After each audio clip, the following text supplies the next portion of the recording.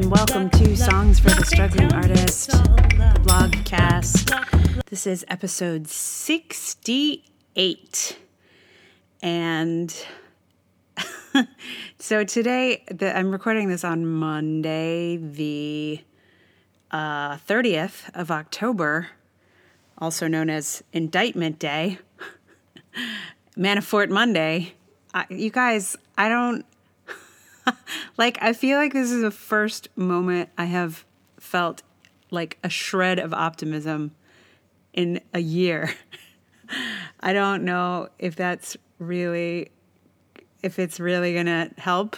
If this were a movie, we'd all feel slightly optimistic, and then the meteor would hit us. But yeah, it is amazing to feel just like a hint of oh, maybe there won't be a Holocaust.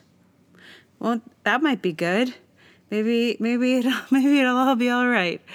So that's today. I don't know when you're listening to this. You may be in a post-meteor world by the time you hear this. But I hope no meteor has struck in the moments between me talking to you now and you hearing it. Because in this moment, I feel just like a little hint of optimism, and it is so nice. Yeah. So this blog today is about college, sort of. It's a kind of a response to all of the sort of consideration of harassment and whatnot that's been happening in the last few weeks. Yeah,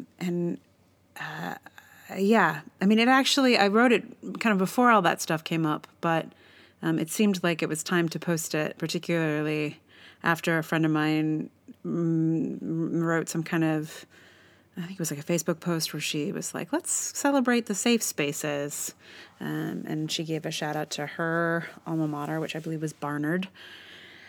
And so I thought, yeah, now's the time to get this one out onto the floor.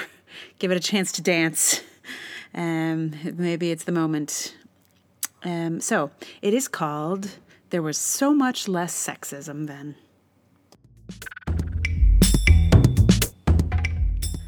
Whenever I reconnect with my college experience, either by going to a reunion or reconnecting with people from that era of my life, I am reminded of a time when I felt unstoppable. It feels like I reconnect with the aspect of myself that I felt could do anything. I have often chalked this feeling up to youth, to just winning and not really knowing what it meant to fail. And that was absolutely a part of it. But after seeing a couple of my teachers recently, I realized, too, that one of the other factors was that I went to college in a place that was relatively free of sexism. It was the kind of place where students sometimes complained of reverse sexism, like when the theater department didn't want them to do True West with its cast full of men. The students did it anyway, on their own, with an all-female creative team and a gender-reversed agent character. Now, of course, we all understand that reverse sexism isn't really a thing in the way that we know that reverse racism isn't a thing. But at the time, we were in an environment so positive for women that it felt skewed. What I realized recently is that this college experience was the last time that this was true for me. When I was miserable in grad school, I called up my undergrad's career counseling services, available for life, bless them, and tried to work out if I should drop out or keep going. My counselor said something like, everyone hates grad school. Pretty much everywhere is a letdown after this place. At the time, I thought, yeah, nowhere is as small or thoughtful or as dedicated to its students. It made sense. I realize now that the other factor I was missing was that it was also so much less sexist there. Which is not to say it was a paradise. I heard tales of assault and harassment there too. But now I see that college was the last time I felt really seen. The last time I felt taken seriously. The last time my potential felt visible. to a critical mass of people. I never considered an all-women's college. I was too keen on boys to make that leap.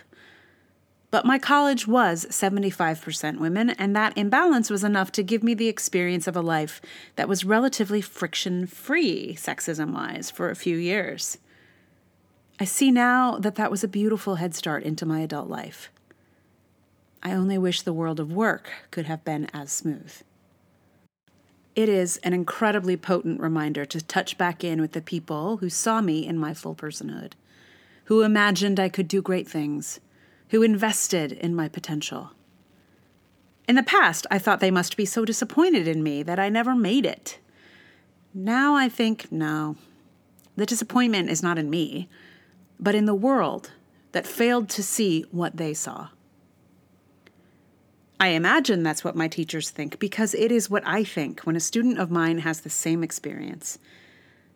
The failure, if there is one, is not in the student, but in the world that does not see their full personhood, either due to their gender, their race, or their disability. As teachers, we put our hope in our students, hoping they will transcend the boundaries we ourselves were unable to overcome.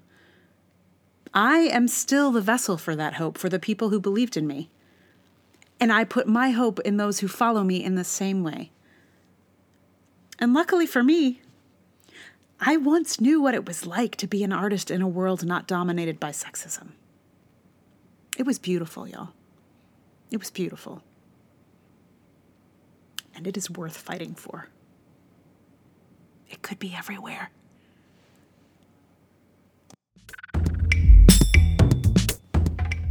So, yeah, a world without sexism.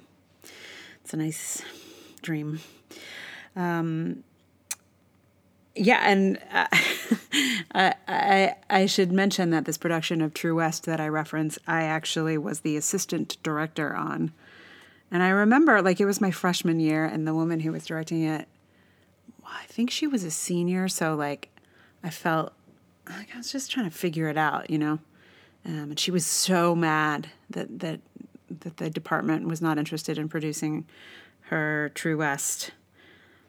And at the time I remember being really indignant with her or for her or something. And now I just kind of laugh at the whole situation. I mean, True West, y'all. True West. A great play for men. I would like for there to be a True West for women someday. That would be nice. Yeah. So I would like to tell you about a podcast that you might enjoy. And if you haven't heard it yet, it's hosted by a woman, today is especially important to me to share with you a woman hosted podcast. But it's also one that I think it didn't get a lot of kind of play. I only learned about it because I happened to pay attention to, podcasts by women that you like. So anyway, it's called In the Dark, and they're working on their second round of it. But the first round, it was all about a case of a missing kid. It's investigative journalism, basically, but in a podcast form. It's really if you were into Serial, it is the most Serial-like podcast that I have heard. A Serial the first go round of Serial, not their second. Was there a third even on Serial? Anyway, it is compelling listening. And even though the subject matter is kind of dark, it is somehow it's somehow completely listenable anyway. And I don't always have a good stomach for super dark. So if you are interested, and listen, I think it might be a tough ask for parents because it's about a kidnapping of an actual real live child. But it is really just really sensitively done and really smart and just compelling. So, In the Dark. Check it out. And the woman who hosts it seems pretty awesome. So enjoy that if you like. And the song for you today is...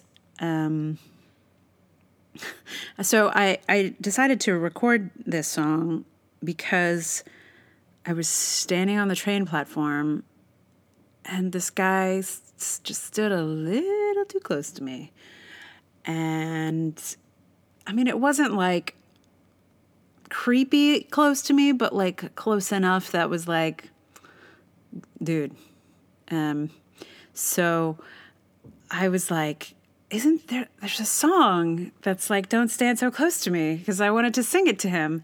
And then, I really loved that song when I was a kid. And so then I learned it. And the song, well, I'm going to just play it for you from my point of view. And I think you will probably hear what I heard when I listened to the song, because I'm singing it to you the way that I hear it and feel it. But it is by The Police, Don't Stand So Close to Me.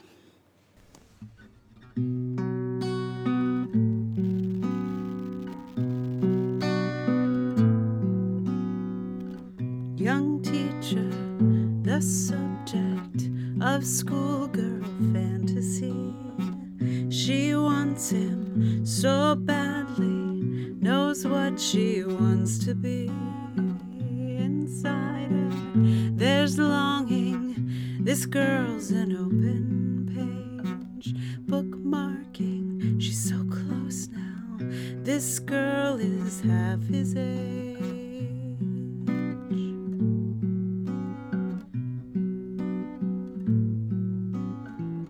Don't stand so close to me. Don't stand so close to me.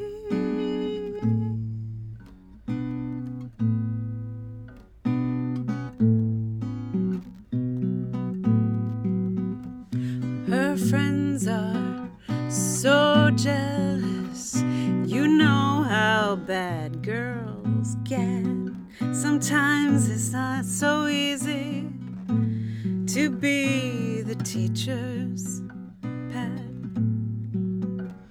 Temptation, frustration, so bad it makes him cry.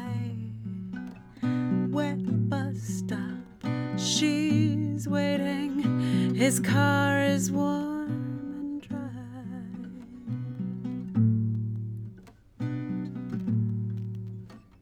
Don't stand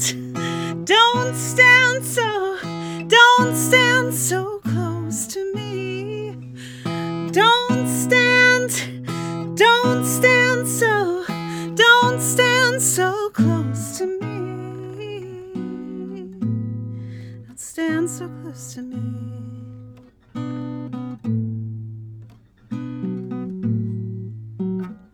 Loose talk in the classroom, to hurt they try and try.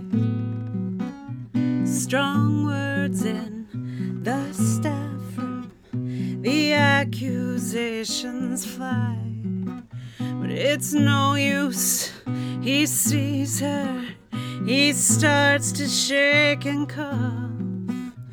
Just like that old man in that book by Nabokov.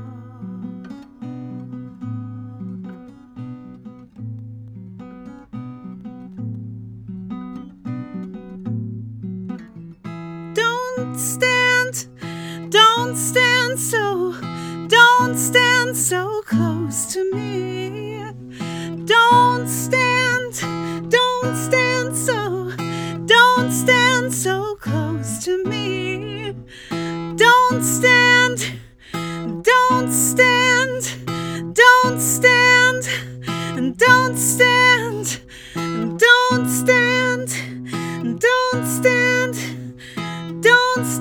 so close to me.